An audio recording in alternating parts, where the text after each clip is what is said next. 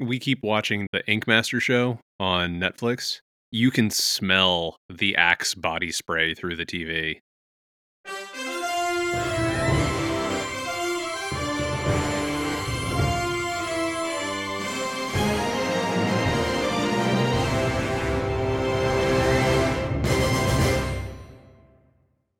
Hello, and welcome to 10 Cent Takes, the podcast where we celebrate celestial new beginnings, one issue at a time.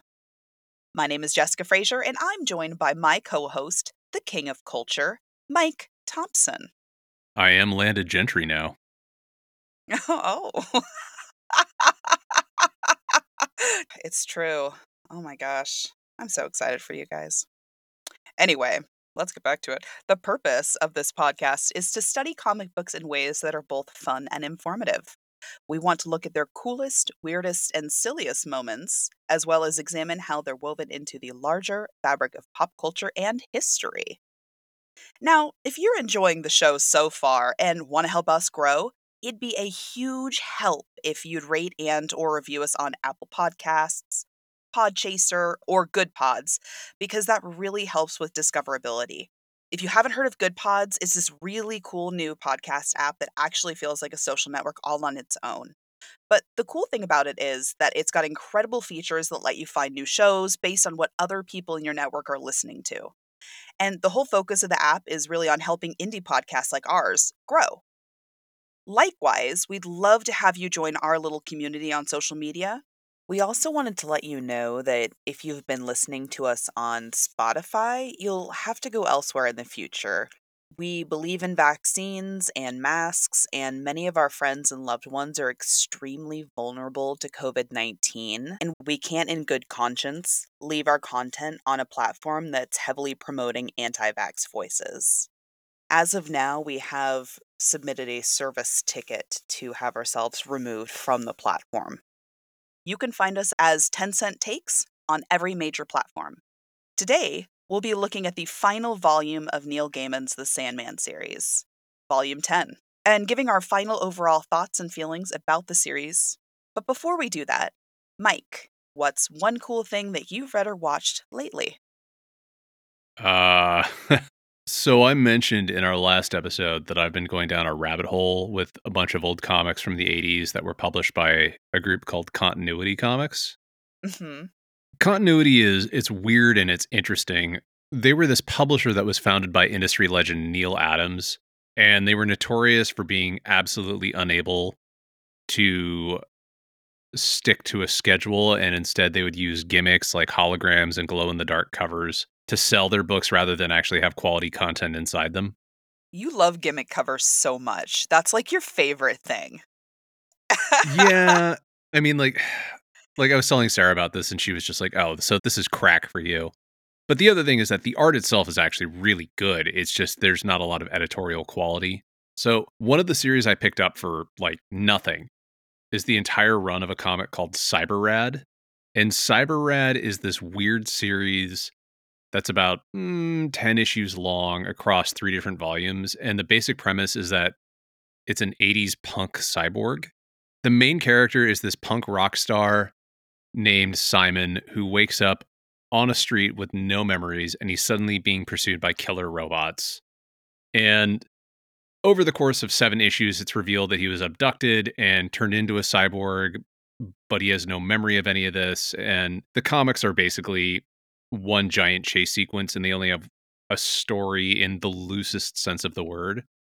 But there's a lot of really great art and action sequences. The series is legit beautiful, but it's also obvious that the creators didn't really have a plan for a plot. They were making it up as they went along. You know, I love a good vague plot line. Yeah, I mean, we don't ever find out why Simon got turned into a cyborg. We never find out why there's this giant conspiracy, which is across the government and media, that's working to hide the existence of the killer robots explained to us. And we never really find out why this book came out in 1991, but Simon and his friends are all rocking punk tribal looks from circa 1983. But it's insane garbage from the late 80s, early 90s. And so I'm in love and I want to marry it. Ugh, that's amazing. I mean, to the surprise of nobody that knows me. Yeah, exactly. Yeah. So what about you? What are you reading these days? Well, I finished reading Moon Girl and Devil Dinosaur: The Beginning.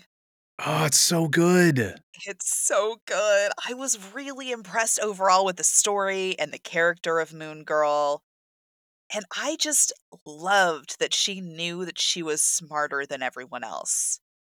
And I could really feel her struggle of having to try to prove that, even though she really was proving it just by the things she was doing, and nobody was listening or paying attention to her. And you're Yeah, just and like, she's now "Oh." billed in Marvel as like one of the smartest people on the planet. It's actually really cool. Yeah, I think the smartest. I think she is the smartest from what I read. Yeah, I can't remember if that's where they're going with it now, but I do remember that like it's routinely basically she's like one of the top 5 intellects on the Marvel 616 planet, which is great. Yeah, and I loved that she was always outsmarting the Hulk. Yeah. No, And it's a she'd very always wholesome ugh, series. yeah.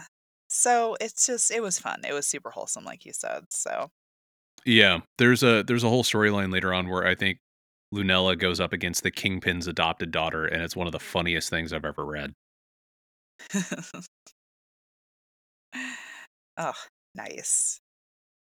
Well, we're not talking about Moon Girl today, and, actually are finishing out our main topic of the Sandman series. Mike, do you wanna mosey into it? Yeah, I mean, it's kinda wild. This is 6 months of content coming to a head.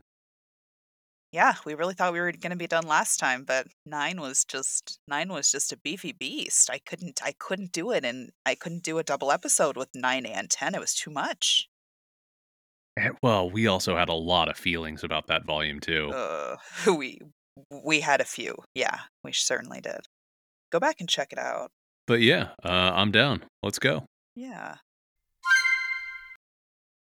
If you haven't listened to our previous episodes, this is the final episode of the Sandman series, but if you haven't listened to our previous episodes, you can go back and listen to episode 15 for volumes 1 and 2, episode 17 for volumes 3 and 4, episode 19 for volumes 5 and 6, episode 21 for volumes 7 and 8, and episode 23 for volume 9. So many episodes. So many episodes. So, volume 10 is titled The Wake and was originally published in single issue form as The Sandman 70 through 75 in 1995 and 1996. Written as always by Neil Gaiman, with art by Michael Zulli, John J. Muth, and Charles Vess. Our final volume begins with chapter 1, with the Endless coming together at a crossroads and organizing the ceremony for their dead brother, Dream. Back in the dream realm, Daniel is now an all white version of Dream of the Endless, though he does not take on the name Morpheus, as it is not his, and does not keep Daniel, because he's not really Daniel any longer. He's just Dream. He recreates Abel after Cain's description, and Matthew is salty that he didn't go die with Morpheus, but to Eve's point, why? For what? Matthew doesn't want to be in pain from grieving, however, and doesn't seem to react to the information that his wake was that evening and the funeral was the next day. Something that I thought about, and I'm not sure if this is actually the case, but I was thinking it could be possible, is that Matthew's reaction to Morpheus's death, it reminds me a lot of how I saw a lot of my friends who were absolutely in love with Kurt Cobain react when he died. And it was that kind of, I don't know, it's not quite being in love with someone when they pass, but it's someone whose presence was so massive and so important. And then there's just all of a sudden the knowledge that they're never going to be there again and trying to figure out how to process it and how to deal with it. And so they just kind of shut down for a while. Yeah. Yeah, I can see that being really similar. It's something that I thought of based on my own personal experiences. And I'm sure there are countless other examples that are similar, but it was interesting to sit there and reflect on that. Yeah. In different realms, people associated with Dream are falling asleep, like Nuala, Rose, Richard, Lita, Alex, and Hob, while New Dream starts to rebuild the destruction caused by the Kindly Ones and starts to give back life to Mervyn and Fiddler's Green, who declines, stating that it would cause his death to lack meaning. Titania, Duma, and Bast also make their way to the Dreaming.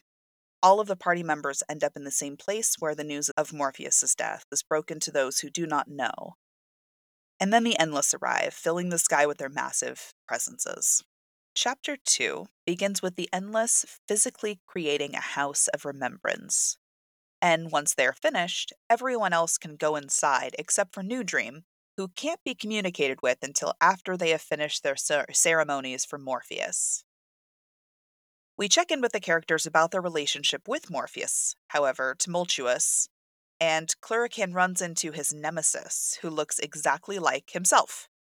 Each of the characters waiting for the wake and the funeral tell their own experiences with Morpheus, whether good or bad or mixed. We also find out that Larissa, aka Thessaly, was the one that Dream had been pining over in Brief Lives. So, that's a new circle around. Batman and Martian Manhunter also show up in a panel, along with John Constantine. Matthew comes upon the Endless gathered in what used to be Fiddler's Green, and Matthew is asked to say something at the memorial, and he agrees, although reluctantly. Yeah, and when the superheroes show up, I can't remember if it's either before or after the funeral, but they're all talking about, "Oh, have you ever had these dreams where these things happen?" And they're all talking about Silver Age stories from, like, Yeah. from the 50s and 60s. Superman is talking about being a newsreader or where he has an ant's head or where he's a gorilla. Yeah, the best one is he says, "The one I hate is where I'm just an actor on a strange television version of my life. Have you ever had that dream?" And Batman's response is, "Doesn't everyone?" And then Martian Manhunter goes, "I don't." Oh, damn. Yep. I remember that part. Yeah, That and was. then the other thing is that John Constantine meets up with the Phantom Stranger and Doctor Occult, and he sits there and he says, "Nice trench coat" to them, and they're like, "Oh yeah, thanks." But the thing is that in the books of magic, those three guys and one other person, Mister E, form eventually what's known as the Trench Coat Brigade because they're all magic users who wear voluminous trench coats. It's very good, and I liked it a lot. Ugh, gotta love Easter eggs. So, chapter 3 is the funeral, and everyone gathers in the house of remembrance that had been built by the Endless. Dream is with the guardians at the gate of the castle, and Destruction shows up, but reveals that he will not be going to the memorial, he's just passing through. But he definitely wants to mooch some food. The Endless each take a turn talking about their brother, along with other members of the guests attending. They send the body up a river in the Dreaming, with the scenery changing around the guests, and the boat changes into a swan boat and floats into the sky. After the ceremony, everyone parts ways, and Lita goes to see New Dream, who explains that the Daniel she knew burned up, and he was transformed to dream of the Endless. He gives her a protection and sends her back to the waking world. Matthew shows up and decides to be New Dream's Raven. Dream wakes up those that are still wandering around the Dreaming, and then he goes to meet the family who is gathered around a table. Chapter 4 shows us Hop Gadling going with his current girlfriend to a Ren fair, which he's really grumpy about, Oh, because to he's his so point, salty. He's oh so my salty god. about it, and it's so funny. It's like, to his point, it's all very romanticized and not true to what was actually going on at the time. Yeah, I mean, like, and the other thing is that, he lived through it, and so he remembers all the bad parts as well, especially when I think around that time he was becoming a slaver, like he was investing into the slave trade, Yeah. and so it's bringing up real bad memories for him. I get it. Mhm. Like, like a lot of times people want to sit there and remember certain events or things, and for whatever reason, they're real bad for us. Like, my family had a tradition for the holidays where they had plates with years printed on them. And then on Thanksgiving, you would go around the table and talk about one thing that you were thankful for the year that was printed on your plate. One year I got a plate with the year of 2014, which was when I had just been laid off from a really toxic job, but it was really kind of traumatic. And then I was also going through an equally traumatic divorce. And I was just like, nope, I'm going downstairs. I'm gonna vanish. I'm gonna Irish goodbye this for a little while. Yeah. Yeah. Yeah, you can't always there's not always good things to Yeah, look at, you know? exactly. And so she works there though. And so Yes. she goes off to work at the fair for the day and he goes and gets drunk and goes into a random condemned Wren building. Like, don't they build those every year? Like, why is there a condemned building? Yeah, so well, You know okay, what I so mean? yeah, it's interesting because like there were when I worked at the Ren Fair at the Nut Tree in Vacaville, I think they actually had a couple of buildings that wound up eventually getting left up because they were there for so long and there was nothing else happening. That's not typically how those festivals work, is it's all very temporary tear down structures. Yeah. That's kind of what I was thinking. So I was like, wait, why is this condemned? Oh, well, I guess I'll just look past this. Yeah. So he's visited by Death, who made Dream's usual offer of ending his life, and he again declined, but seemed to think pretty hard about it this time. He fell asleep at the festival and dreamed about Dream and destruction. The next section is a story called Exiles and is about an old man named Master Lee traveling through the desert. Along his journey, he picks up a kitten and also comes upon Old Dream chilling in a random tent in the desert. He tells Dream that he's going into exile and then leaves, but ends up back at the tent after traveling away from it. This time, New Dream is there and explains that he is in a soft part of the dreaming and is being led by the kitten. He asks Master Lee to be his counsel, but Master Lee states that he will do as his emperor commands and go into exile. Dream said that if he changed his mind, he could let the kitten know and it would get the message to Dream. Yeah, and I mean, like, that story actually reminded me a lot of the Marco Polo story from I think from Dream Country Same. or was it Dream Country or Brief Lives? It was one or the other. It's one of the two. I can't recall at this point, but I was thinking about the same thing as I was reading it. I was like, what's the fixation on like getting lost in the desert? Like Yeah. that's like the allegory has been done, but like what is the fixation?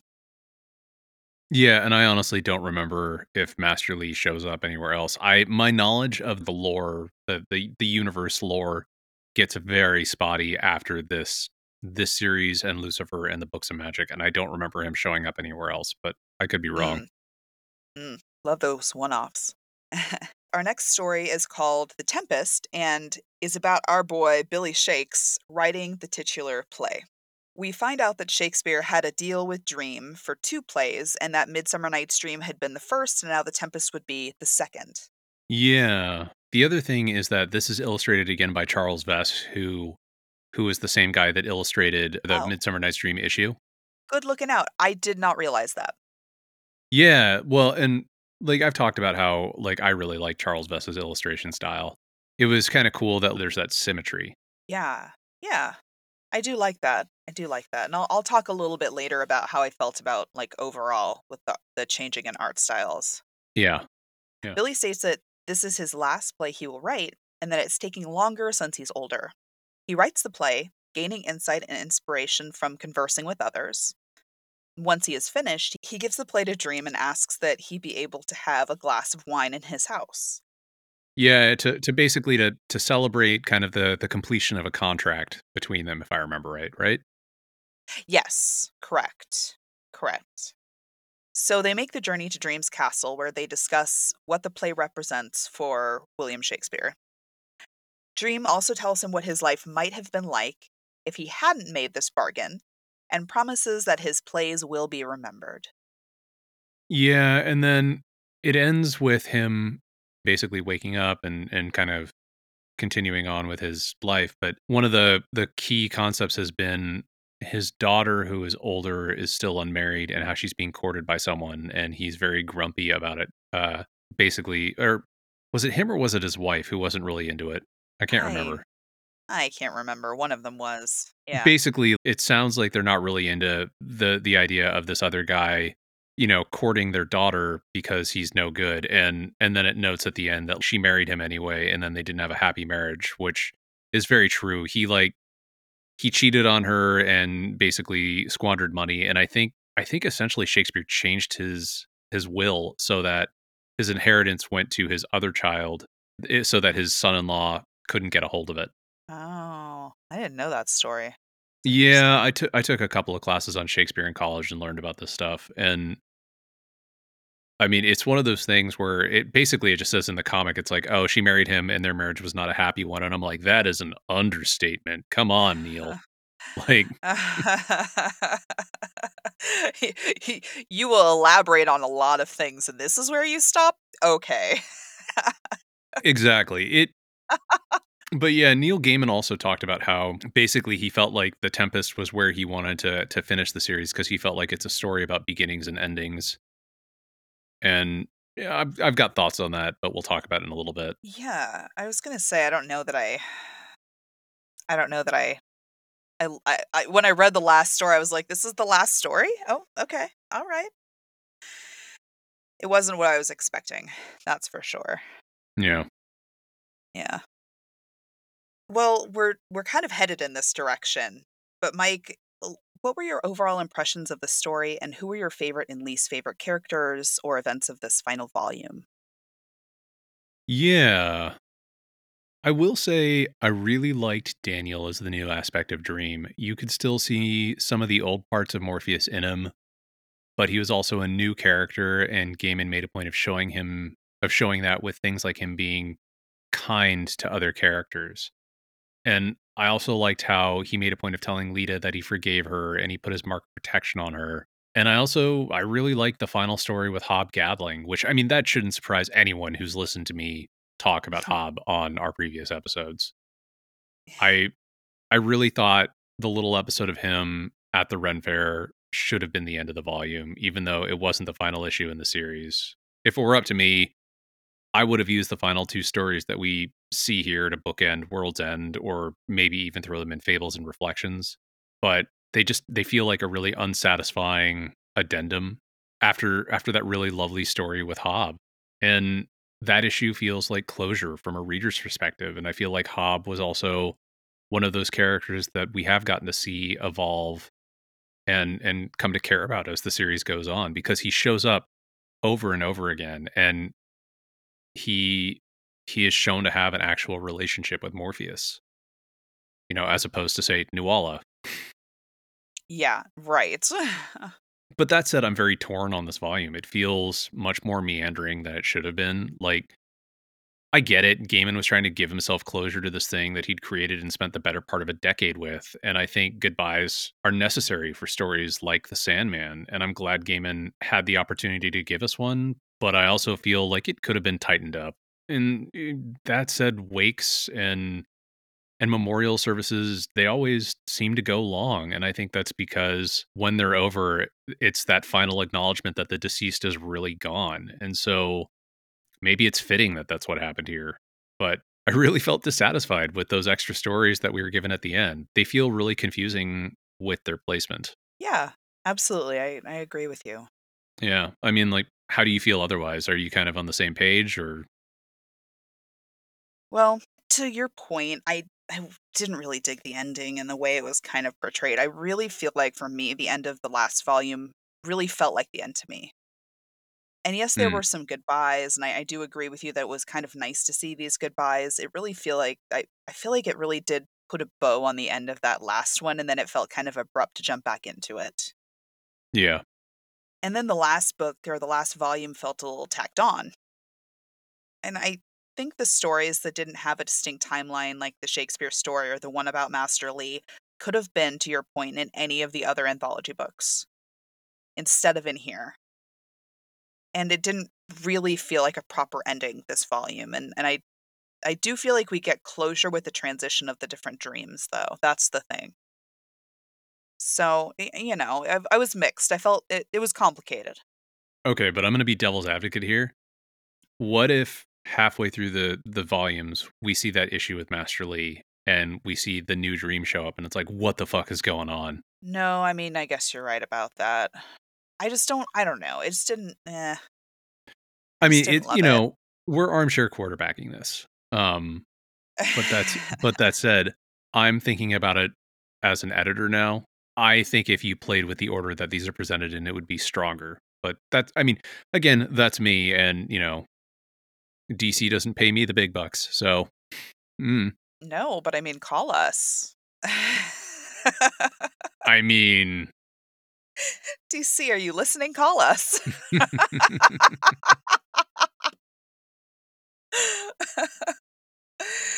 Oh. So Mike, did you have a favorite art moment in this volume? Like, was there a panel or cover that really stood out to you or hit you in some kind of way? anytime that Michael Zulli is doing pencils for a book, you're in for a treat.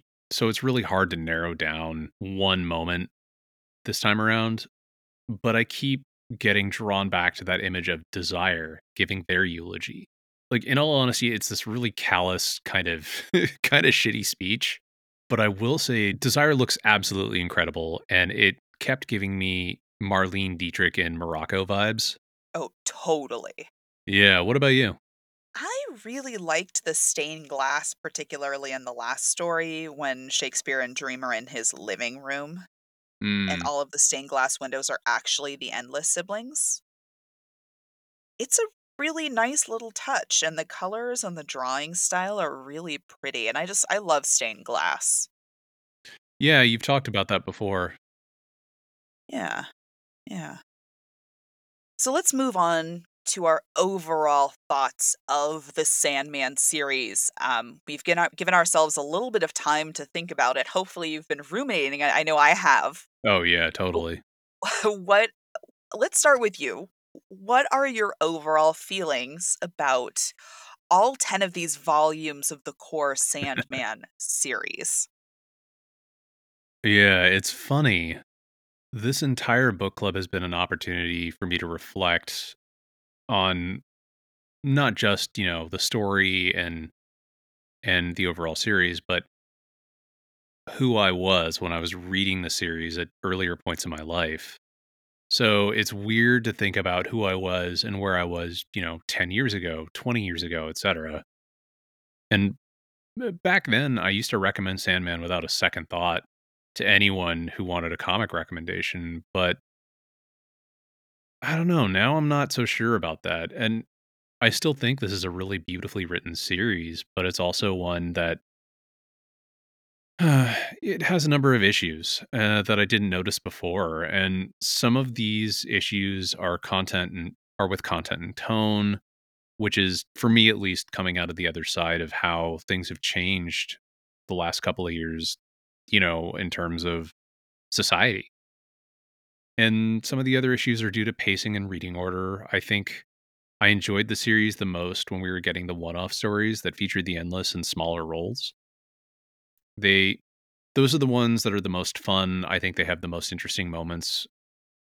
And I will say that most of the, in quotes, main stories that focus on the endless and their maneuverings, they're generally the ones that I enjoy the least. And Mm.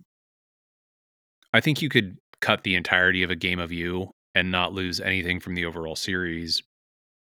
But the other thing that I keep reminding myself of is that this is a series that's over 30 years old. And when it came out, there really hadn't been anything like it. And while certain elements are problematic these days, the comic laid the groundwork for so much great stuff that I've really come to love. And I'm really curious to see how they update the story for the Netflix series that's coming out this year. Yeah, I'm really interested in seeing how that turns out as well, and I'm glad that we were able to finish the series prior to it coming out so that I really was Yeah. able to go into it understanding what the comic is and very truly reading through all of it and absorbing all of it, and yeah, yeah. But overall, I really liked this series. There were certainly parts that I think were very clearly written from the experience of a white cishet male. and from Yup. 30 years ago, you know? But the storylines and the characters were really interesting overall, for the most part. And I ended up having really complicated feelings about the Endless in general, but Morpheus specifically as a character. And he took me on this roller coaster of emotions as a reader, where there were just times that I wanted to root for him and other times that he was clearly acting entitled or self indulgent. And it was really hard to see how much power he had over others and how much ability he had to affect the lives of others at his whim. And his lack of understanding of the impact of that when he did do that to others. Yeah. And it made me really think about billionaires in this country. Like, that's a whole other can of worms I'm not opening in this conversation, but it gave me Yeah. definite, like, Jeff Bezos, Elon Musk vibes. Yeah, Like, 100%. you're so entitled, you don't even know how you're affecting everyone else or how you could make everybody else's lives so much better. Dream could take away nightmares. You could never have a nightmare again. But he purposefully creates them and sends them out into the world. Like, think about that. Mm. Yeah. I mean, So, I you know, they are not the Endless are not meant to be altruistic beings. They're just kind of forces of nature on a cosmic scale. And nature is very cruel sometimes. but they interact as people. And that's the difference. They form Mm. emotional attachment as people. So they can't be emotionless in this space because they interact and they form bonds. Yeah.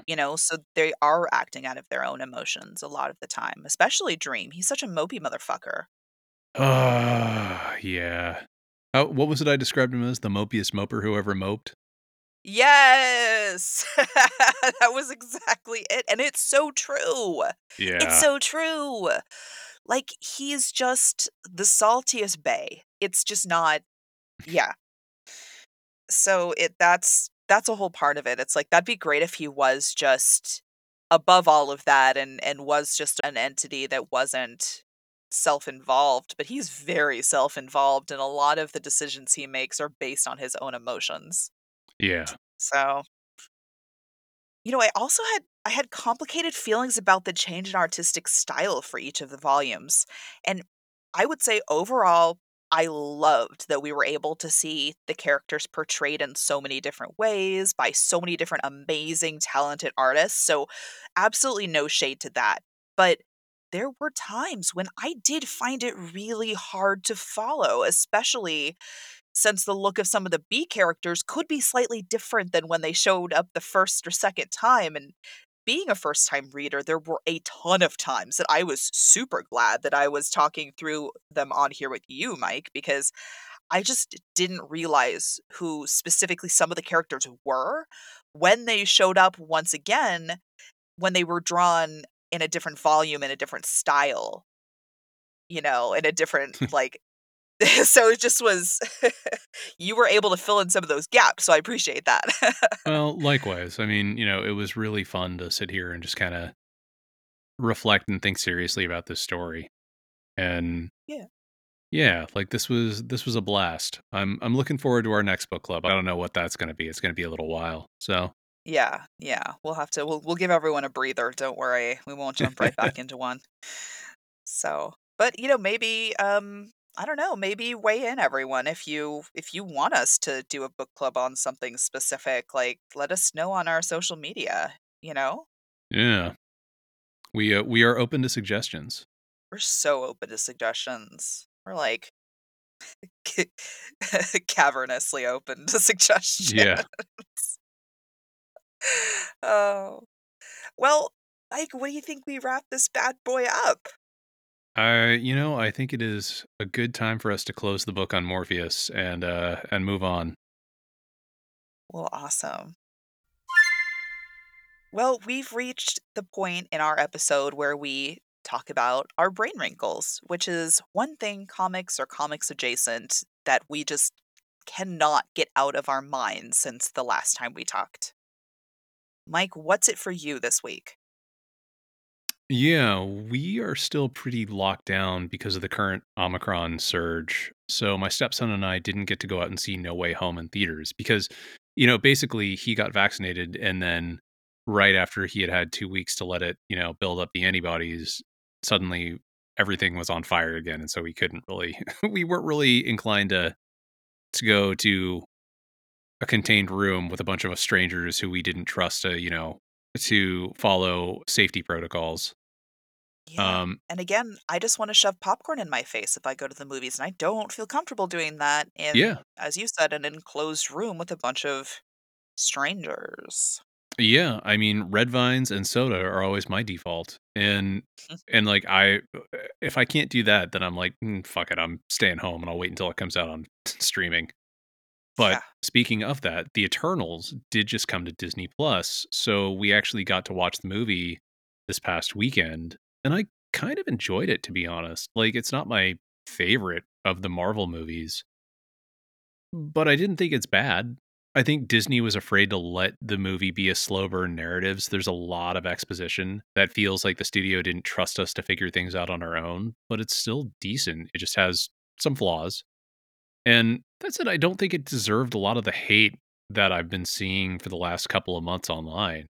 And that said, Neil Gaiman wrote an Eternals comic about 15 years ago, and I could see some of the major elements of that book in the movie story, and we overall enjoyed it.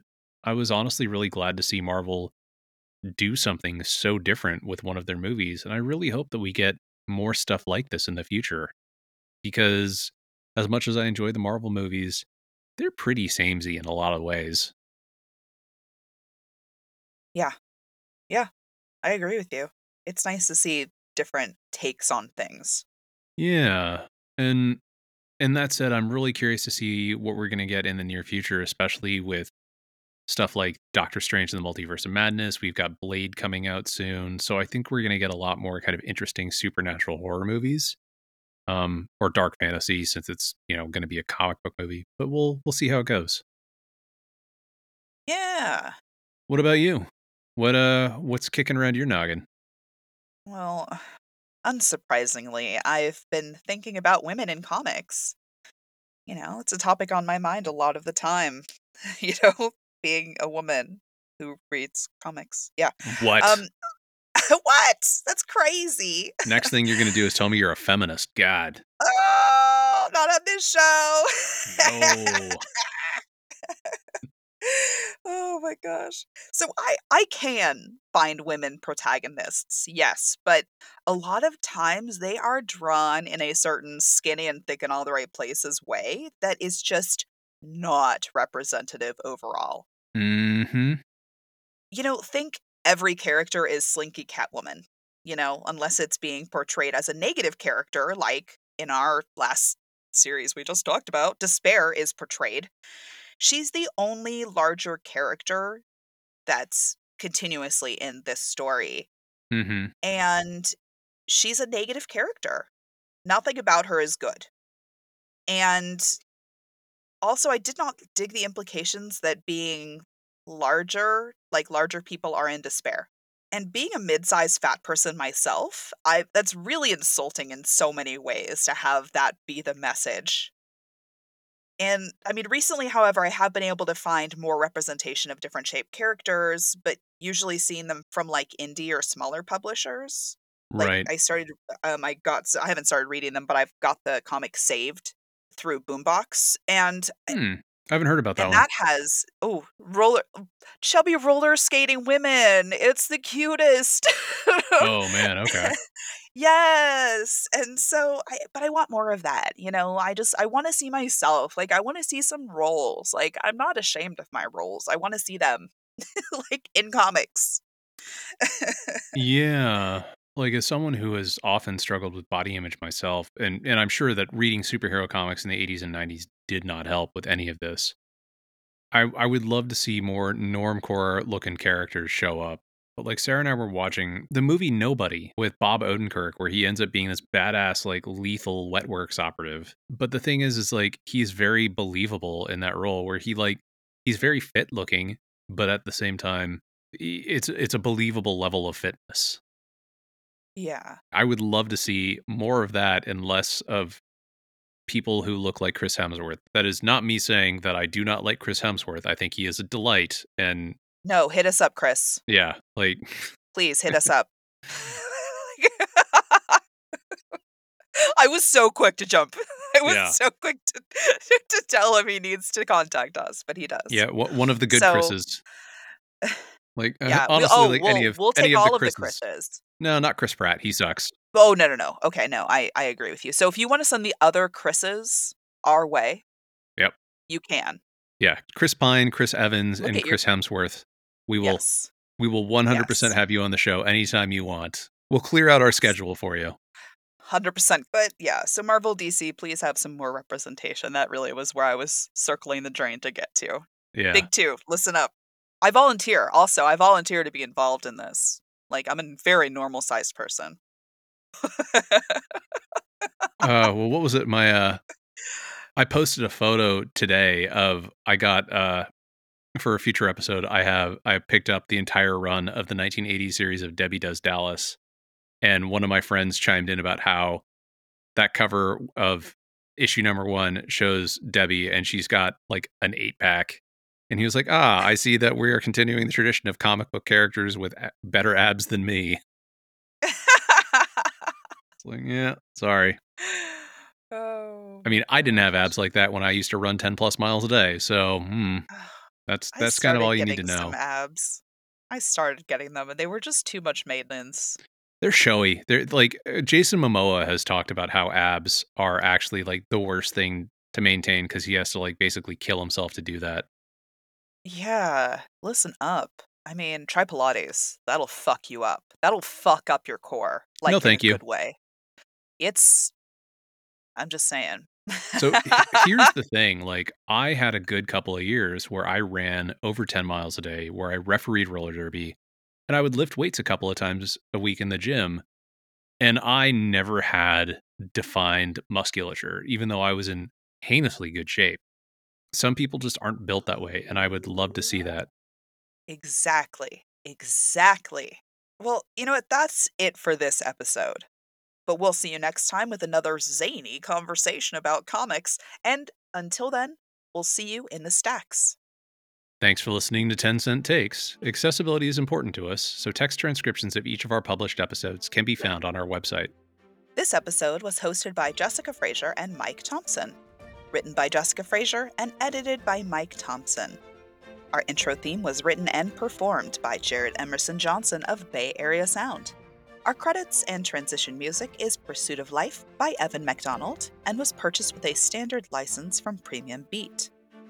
Our banner graphics were designed by Sarah Frank, who goes by Look Mom Draws on Instagram.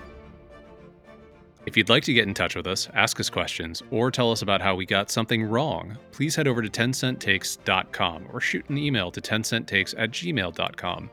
You can also find us on Twitter. The official podcast account is 10 Cent Takes. Jessica is Jessica Witha, and Jessica is spelled with a K. And Mike is Vansau, Vansau.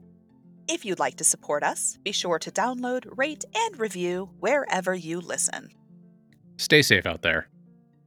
And support your local comic shop.